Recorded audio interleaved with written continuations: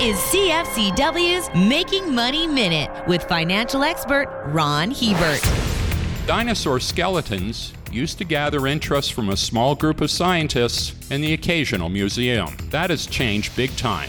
Today, there are hardcore collectors who are willing to aggressively bid on and pay serious dollars for large intact skeletons, especially raptors. Last year, a T-Rex sold for $31.8 million US. Recently, a 3-meter high and 7-meter long relative of T-Rex called Gorgosaurus crossed the auction block at $6.1 million. Dinosaur collecting has hit the big time, with prices as large as the fossils themselves. For more information, listen to our Making Money show hosted by Ron Hebert and Gord Whitehead at letsmakemoney.ca or cfcw.com.